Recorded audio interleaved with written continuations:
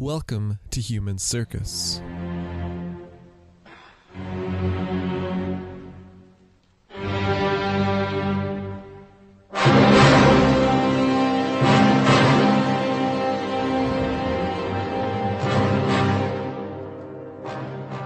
You must know that on leaving the port of Chuanzhou, you sail west-southwest for 1,500 miles, and then you come to a country called Champa, a very rich region having a king of its own. The people are idolaters and pay a yearly tribute to the Great Khan, which consists of elephants and nothing but elephants. You have heard that the king of this land was old and had no stomach for the fight which Kublai Khan's commanders brought into his lands, and that he lacked the forces to oppose them. Or perhaps, you think, he instead had wisdom to see that peace could be more cheaply bought in elephants than in blood. That king, in fear or in wisdom, sent his messengers to the Khan, offering to submit to his rule, and asking him to call upon his general to withdraw and leave in peace the realms that the king had long ruled in peace.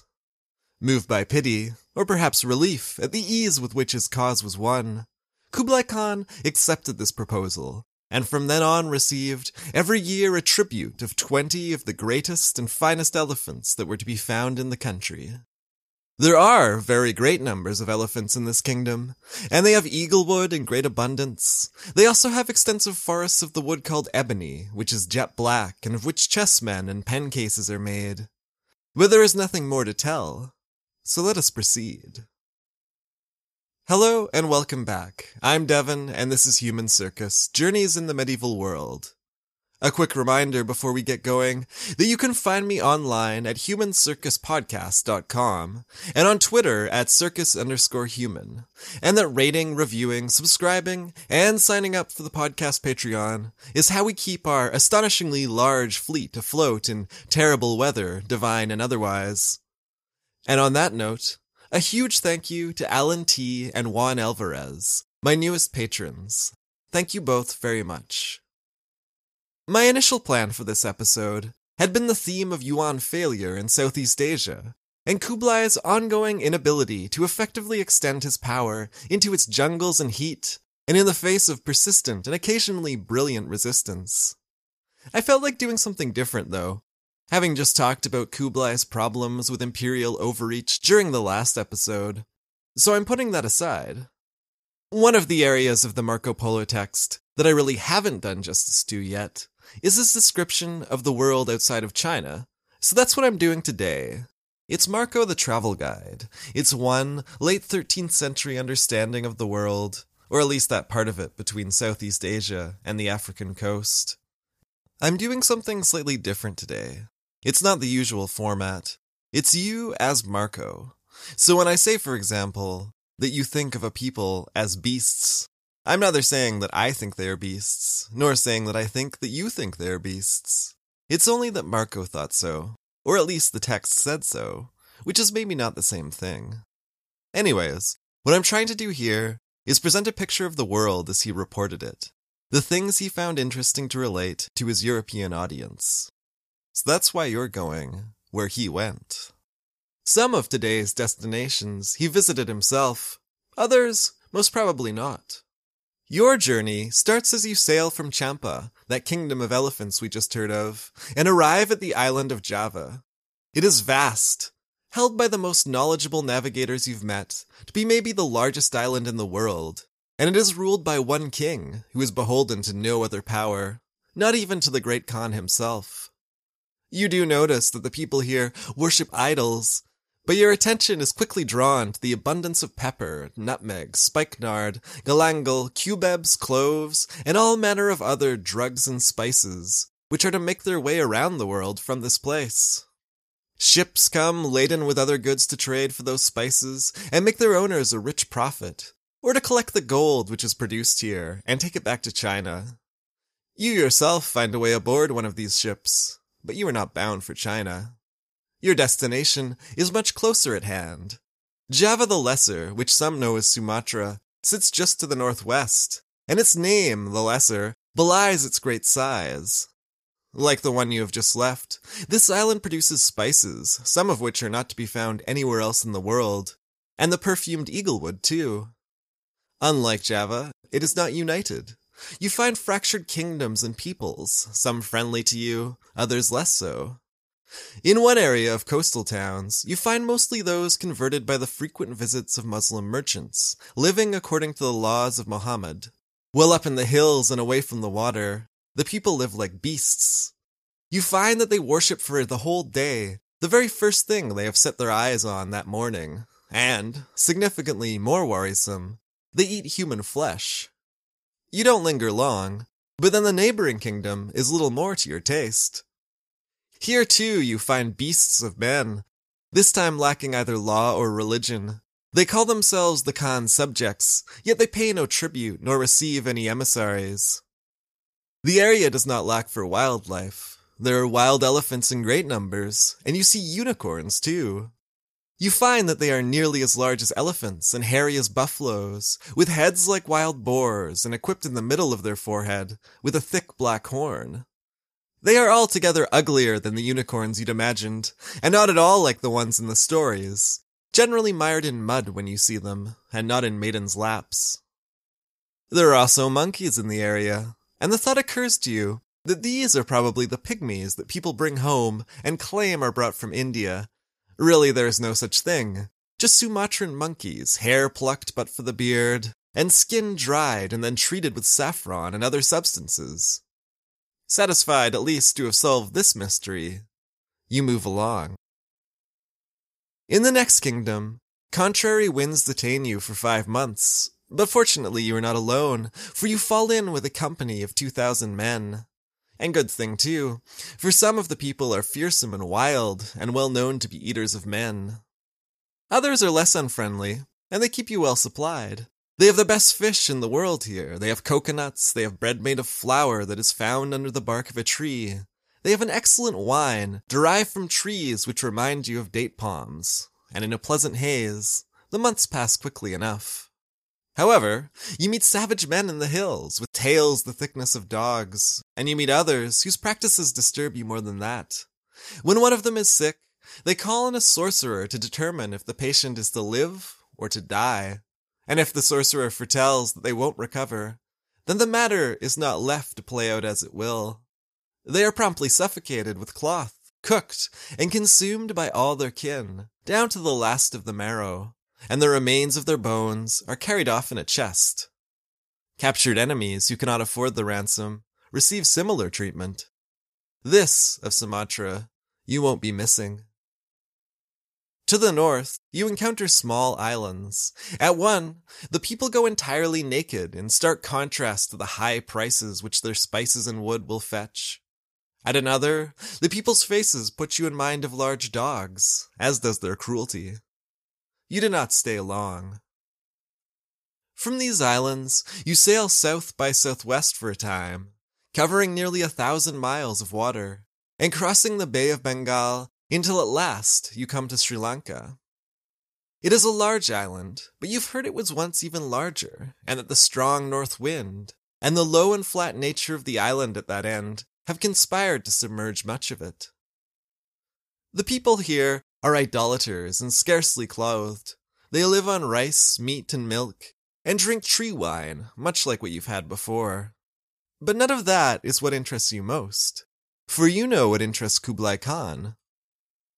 No other country in the world produces rubies, but this one does, and sapphire and topaz and amethyst besides. And the island's king has a ruby which is unlike any other. It is thick as a man's arm, and without flaw, and it seems in the light to be as a piece of flame. Many times Kublai has asked what price he might pay to possess it, and many times the king has said it is not to be had for any price. Still, it seems there may be an even greater treasure on the island, and this one Kublai has sought more successfully. There is a large mountain at the island's center, difficult enough to approach that massive iron chains are fixed to its sides to make it at all possible. However, many do make the climb. They come in pilgrimage to the sepulchre at its peak, though there is some disagreement over whose relics are within. There are those who say that they are the remains of Adam, the very first man. Others, that they are of the very first of the idolaters, the son of a wealthy and powerful king. This prince, you are told, would not be moved by worldly affairs, even when tempted by all the king would offer. And seeing his son's steadfastness, the king built a wonderful palace to be his prison, for he had no other sons to name as heirs. Within that palace, the prince was ensconced in beauty and untroubled by illness or by aging or by any of the ugliness of the world. Until one day, we went outside and he saw a dead man and then a very old man. And both sights troubled him terribly. He was greatly disturbed. He asked after what he had seen. Do all people age so? Do they all die? From here, the prince refused to return to his comforts. He went on to live the life of a great saint, to take himself to mountains lofty and pathless, where he endured many hardships. And he did not die only once. He died 80 times and more, as a man, as an ox, as a horse, and so on, until after his 84th life, he became a god. Such is the story you have heard, and you know that your Khan has acquired some of those relics for himself, whether they be of Adam or the Buddha, that his envoys have paid a rich price to bring back 2 teeth, some hair, and a dish from their resting place to the court of Kublai. You leave the island and its mountaintop sepulchre behind you, and you go west, but not far, only until you reach the mainland and the coast of India. There, you learn something of the local pearl industry, how in the months of April and May, the divers work all day on and under the water, and how they are protected by fish charmers who keep the more dangerous sea life at bay with their spells. The merchants must pay both groups from their profits, and another 10% for the king. And you chance to see that king yourself. He's a striking figure, with a cloth around his waist, a necklace of gems, and a silk thread that is strung with 104 pearl and ruby prayer beads. When you see him, he is astride his horse but bound by a circle that has been traced in the ground. The people here will not cross outside such a circle, if it is drawn by one who they owe, not until they have made good on that debt. And you see the king himself so confined, a credit to his sense of justice. You also see a man paraded on a cart through the streets. He has 12 knives, and he takes one up, shouting that he is slaying himself for the love of his god, and runs it through his arm. You gather that he is a condemned criminal, who has been permitted to sacrifice himself to his chosen deity, rather than be slain by the king's men for his crime. And you turn away, after the 4th knife. You find the climate here difficult to endure at times. It is hot beyond measure, hot enough that were you to leave an egg in one of the rivers, you are sure the very heat of the sun would boil it before you could leave it far behind. The rains come only a quarter of the year, saving what would otherwise be an entirely uninhabitable country. And then there are the pests. Light canework beds have to be lifted by cords to the ceiling, or else you'll be bitten by tarantulas, fleas, and other vermin. Meanwhile, outside, the poor sleep on the ground. In this region also is a small town. It's largely unvisited by merchants, but pilgrims, both Muslim and Christians, do go there. They come and they take up red earth from the ground, for it is known for its healing properties, and particularly for its power in curing fevers. It was here in this small Indian town that St. Thomas came and eventually died, and you're told the story of that tragic accident. The saint was praying outside his hermitage one day, surrounded by the peacocks which are so plentiful in the region, when a local hunter, who would claim to have seen nothing but peacocks, fired an arrow which struck Thomas in the side. The saint would quickly succumb to his wound, but it was not the last he was seen in the town. Apparently, a local baron was stuffing all the Christians' houses with his rice, so that no pilgrim could find shelter. Though the people pleaded with him to move his rice, and no longer hinder their devotions, he ignored their entreaties. And this bitter situation went on unchanged, until one night, the dead saint himself was suddenly there before the baron. He was in his home, pressing a fork to his throat, and promising an evil death if the man did not empty his rice from the houses. In the morning, the baron submitted, and St. Thomas is said to have worked many more great miracles since. Further to the north, is a place you hear of where the king has been dead for 40 years, but he is not missed, for the queen, who rules still, is more beloved than ever any lord or lady. In her realm, diamonds are abundant beyond belief, but they are hard to come by. You are told that they often lie in unreachable valleys and amongst the most venomous of snakes.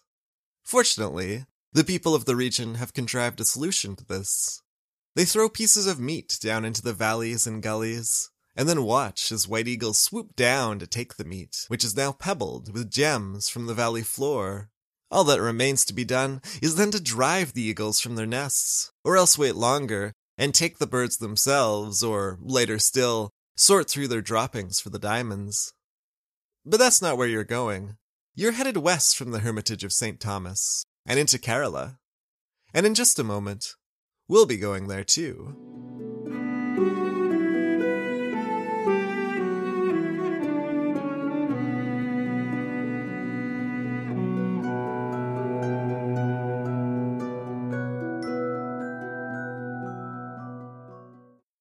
The Indian province of Kerala is where you understand all Brahmins to come from. You identify them as the best and most honest traders of the world. They are also, to your way of thinking, excessively swayed by signs and omens, seeing them everywhere. The length and character of their shadow in the morning sun or on a particular day of the week. The path of a bird seen as they walk. The source of a tarantula on the wall. Any of these might be seen by a Brahmin as good or bad, and acted on accordingly. In Kerala, you meet merchants whose ships have come from the west, from Hormuz, Aden, and elsewhere. And from all about the country, people come to trade with them, bringing a thriving business to the region. And in the city of Kollam, there are more merchants still, from China, Arabia, and the Levant. They come for the pepper, the Brazil wood, the ginger, and the indigo. The last being a herb which is prepared in large vessels that boil beneath the sun. They find, as you do, a population mostly of idolaters, but with some Christians and Jews. And they find, as you do, people everywhere chewing at a certain leaf, sometimes prepared with spices and quicklime, and spitting out the saliva that seems to pour forth without end. And perhaps they too are struck by the creatures of this country, for all its birds and beasts are altogether strange, and most unlike your own. It must be that incredible heat which makes them so. The peacocks are beautiful and larger than you've ever seen, and the lions are black all over. There are parrots of all colors, kinds, and sizes, and even the rooster and hen is different here. From fowl to fruit, everything which lives differs from what you know, and it is finer and better. The palm sugar wine is excellent and strong, and you rub at your eyes as you look at monkeys so peculiar you would take them for men. Further north and west along the Arabian coast of India, you see the North Star, which had been hidden from Java, rise to 2 cubits above the horizon.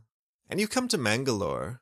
It has language and king all its own, and it offers tribute to no other ruler.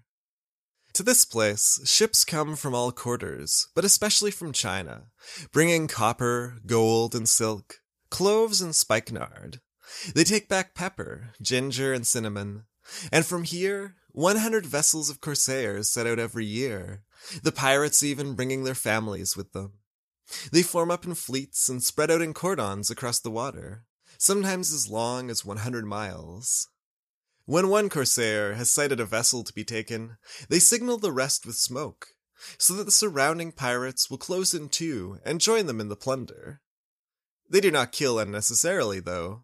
When they leave the ship and let it go, considerably lighter than before, they bid its masters to go out and amass still more wealth, so that it may be brought back to them again. The next province is Gujarat. The people here grow pepper, ginger, indigo, and great quantities of cotton. They produce the skins of goats, oxen, buffalo, and unicorns, all to be shipped off to Arabia. And they make lovely mats in blue and red leather, with figures of animals and birds worked into them, and gold and silver wire embroidery. Soon you'll be coming to the end of your travels in mainland India, as the land curves west into Makran, and the people are less and less likely to be idolaters and more to be Muslims. You will once more put to sea. You regret that you cannot see or indeed describe all the islands of India, for there are said to be 12,700 of them. For now, though, you are going 500 miles south, to the islands of Female and Male. The islands, 30 miles apart, are very much out of stories you have heard of places elsewhere in the world, but never seen yourself. As the names of the islands imply, on one live the men and on the other the women, all Christians who follow the Old Testament. Only for 3 months of the year, March, April, and May, do the men move over to the women's island, returning with the coming of June to their own island and their work. They fish most productively, drying their catch to provide ample food for the year, and more to trade with as well. Chief among them is a bishop who answers to the archbishop of another island, and there you are going next. That is the island of Socotra, near the mouth of the Gulf of Aden. Its archbishop answers to Baghdad, not Rome. The people, who are Christian, are practiced in spearing whales with a cord and float attached, so that when it dies, they can easily locate it and bring it to shore, where they take oil from the head and ambergris from the stomach. The island also produces the greatest enchanters in the world. They have spells which will turn the wind and confound passing ships. They will produce terrible storms and disasters, and ones that will have much viler effects than you care to recall. Trade comes to the island, picking up gold, cotton, ambergris, and salted fish. And there are pirates, too, who come to sell their plunder to willing buyers. And among all these travelers and traders from near and far, you hear stories of other lands to the south. You are told of Madagascar, a noble and beautiful island 1,000 miles away, where 4 elders govern over a Muslim populace. Due to the curious nature of the currents, ships rush south to the island in 3 days, over distances that will take them 20 to return. But still they make the trip with gold and silk, which they trade for the ambergris, sandalwood, and elephant tusks that are produced there. They can go no further south, though. Those currents are such that if they go any further, they will not be able to turn back north in any season. On the island are elephants in quantities beyond those in any other country. There are camels, whose meat the people eat exclusively. There are leopards, bears, and lions. And there is another creature, which you have heard of at the court of Kublai Khan. It is said that there is a griffin, though not of the kind you have read of before. Not half lion and half bird. It looks more like an eagle, but of such great size and strength that it apparently swoops down to snatch up an elephant in its talons, carry it high into the air, and then send it smashing to the ground in its death, to be eaten at the bird's leisure. The bird is known as the Roc, and word of it has reached the great Khan himself. You remember how Kublai had heard tell of the Roc even from his capital, and had sent out an envoy to ask after the matter, and then another when the first became detained. His men returned safely, and with strange stories to tell, chiefly of the Roc, but they didn't bring only stories. They brought 2 boar's tusks weighing more than 14 pounds each, from creatures big as buffaloes, and they brought a feather of the Roc, far beyond the proportions of any bird. How delighted had Kublai been, and what gifts he had given those who had brought it to him. But you are far away from all of that now. Some 1,000 miles northwest of Madagascar is the island of Zanzibar. You drink wine there, made of dates, rice, good spices, and sugar. You watch the trading in elephant tusks and ambergris. You admire the giraffes at length, for they really are beautiful. You note the strength of the people, that they may carry for 4 and eat for 5. But you write at length that they are hideously ugly, that the men look like very devils, and the women are a disgusting sight. Your customary cosmopolitanism seems to be slipping. Eventually, you reach the mainland coast of Africa and the great province of Ethiopia, with its elephants and ostriches, lions, apes, and leopards, its 6 kingdoms and its 6 kings, 3 Muslim and 3 Christian. Its Christians are marked on their faces with hot iron as part of their baptism, and their history in the region traces back to the preaching of St. Thomas the Apostle as he passed on towards India. Here, the people are skilled soldiers and practiced horsemen, and they have no shortage of practice and struggle with the Nubians and with the Sultan of Aden. you hear one particular story of how the greatest king of Ethiopia had recently thought to make the pilgrimage to Jerusalem himself, there to adore the holy sepulchre of our Lord God, Jesus Christ the Savior. But his advisers would not have it. Were he to go himself, they counseled, he would be far too vulnerable to the predation of his enemies, who were powerful. Instead, he ought to send a holy man in his place. The advice seemed good, and the king selected a bishop who would make the trip on his behalf. And that bishop did set out and arrive at the sepulchre, and there pay it honor and make a generous offering on the king's behalf. It was on his return journey, though, that the sense of the king's men was borne out. As the bishop passed through Aden, its sultan heard word of his passing, a Christian, a bishop, and an envoy of the Ethiopian king. He was seized, questioned, and forcibly circumcised. "You have been put to shame in spite of your king," he was told. And then he was released. It took him time to recover and to make his way home to the king, but he did recover and make it home.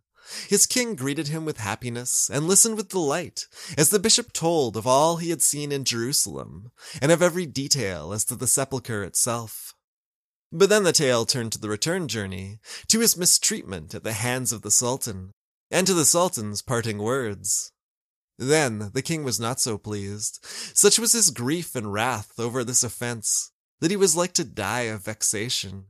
And at length his words waxed so loud that all those round about could hear what he was saying. He vowed that he would never wear crown or hold kingdom if he took not such vengeance on the Sultan of Aden, that all the world should ring therewithal, even until the insult had been well and thoroughly redressed. The Ethiopian king mustered men, horses, and elephants with castles on their backs. He gathered these round him, and made over land and gulf for the kingdom of Aden in great force. And the Sultan's men came forward to meet the Ethiopians at a strong point, a pass near their frontier where they thought they could hold the invaders. But you're told that the vengeful king would not be stopped, that his were better soldiers, and that they slew a marvelous number of their enemies, and drove them back into their own land. Repeatedly, they were attacked in the narrows of the pass, but each time prevailed, killing more. You're told that the king entered his enemy's land and remained there for a month, killing and destroying until his appetite was satisfied. And then he returned, in triumph and joy, to his own country, his rival humbled, his bishop and his honor avenged. As for you, you will be traveling on to Aden yourself. At the port of Aden, you marvel at the traffic and at the volume of goods which pass through. Ships carry horses out to India, where they'll fetch a higher price than anywhere else, and others arrive with pepper and spice. The incoming ships are often unloaded onto smaller boats to continue on for 7 days before the goods are transferred again onto camels this time, for a further journey, and so come to Alexandria. On all this traffic, the Sultan collects duties. And no wonder that he is counted one of the richest princes of the world. You detect no sign that he has been damaged significantly or set back in wealth or influence by the Ethiopian invasion you'd heard so much about. His rule extends even to your next destination, whose king is subject to him, the great city of Esher, its lord a Muslim who governs his people justly and well. He makes a good profit on his frankincense monopoly, the product of trees like tiny firs, from which sap is allowed to flow through small cuts and is collected. Aside from frankincense, his lands produce dates, of which wine is made, and fish in something beyond abundance, so much that 2 large tuna can be had for a single Venetian silver. Smaller fish are caught in huge quantities too. In the months of spring they're taken, and then fed to the beasts throughout the year, for there's no grass for them here in this place, which is perhaps the driest in the world. And in some ways, the people eat little different from their animals. Larger fish are cut into pieces of a pound or so, dried, and then eaten like biscuits all year. And the sheep, you will remember those best of all of this place. They are pretty little creatures, but they have no ears, only horns. With some regret, you leave the lovable sheep behind you, and you carry on up the Arabian coast, moving northeast until you come to Kalhat, a noble city with strong fortifications. It sits at the mouth of the Gulf of Oman, where its ruler can choke off trade passing into the Gulf, and so force his rivals to bend to his will, or else lose out on the massive revenues that result from that trade. As you set out over the Gulf yourself, bound for Hormuz, you think yourself very tired of salt fish and dates. You have been to Hormuz before, on your way east, and you feel now, as you did then, that the heat is truly horrifying. Stiflingly, fatally so. The temperature is only made at all bearable by the cunning ventilation on the windward side of their homes. However, the countryside is home to beautiful birds of kinds not seen elsewhere, and you were able to reacquaint yourself with the city's good wine of dates and spices. The first drink induces uncontrollable vomiting, but after that, one is all the better for it. You sit by the harbor and sip, and you look with alarm on the boats. You have seen boats on the rivers of China, the oceans of India, and many other places too, but these scarcely deserve the name. They are made of planks, stitched together with coconut fibers, and then rubbed with fish oil, and you are not in the least surprised to learn that many are lost to storms on the journey to India. As you move homeward, the end of your journey is in sight, and you hear stories of other places. You hear, for example, of somewhere to the north known as the Land of Darkness, where it is always night and neither moon nor stars appear. Its people are tall and colorless, unruled by any king, and amass many valuable pelts through hunting. Mongols go there sometimes, raiding upon mares that have left foals behind, so that when they are ready to return home, they simply allow the horses beneath them to return to their foals, which they do unerringly, through the darkness. You feel some regret in never having seen such a thing yourself, but only a little. For you have seen many things, not the Land of Darkness, and not the great province of Russia with its sable furs, silver mines, and unbearable cold, but much else, and you are ready to go home. You are making your way overland towards Constantinople, from which you will sail for Venice, and as you near your goal, your writings taper off. Many merchants and others have been there, and many of your audience will know now where you walk, so you do not bother to record further descriptions. And there you leave me, and there we leave our grand tour. We've seen now some of Marco Polo's broader picture of the world outside of China, and of the networks of trade which he encountered. Around Indonesia with its spices, from China to India, or India to Arabia, and on to Egypt and elsewhere. We've seen some of the products and practices that interested him, and a 13th century European understanding of the Buddha's origin story, and the end of St. Thomas at the hands of an Indian peacock hunter. There is some misleading information in there, to be sure. Everything from locations out of any rational order to the myths from off the side of Marco's path, which, as with your own, likely did not cross Madagascar. That said, there was also a lot of quite accurate information that would have been new to his audience, and that was a relatively huge audience, too. This is pre-printing press we're talking about, but the book was something of a bestseller in its time. It was written out again and again, and though we lack a patient zero, we have a multitude of other manuscripts to prove it. 150 surviving medieval and Renaissance copies, which, if you're not sure, is indeed a lot. In its first 20 years alone, the book would be reproduced in Latin, German, Venetian, Tuscan, Franco-Italian, and French. And I'll talk more about that next time, when I'll be back with the final Marco Polo episode, or at least the final one for now. I'll be following Marco's adventures on his way back to Venice, his awkward parting with Kublai, the mysterious, or maybe not so mysterious, Kokochin, the massive loss of life the homeward trip entailed, and I'll also be taking up the writing of the book itself. I'll talk to you then.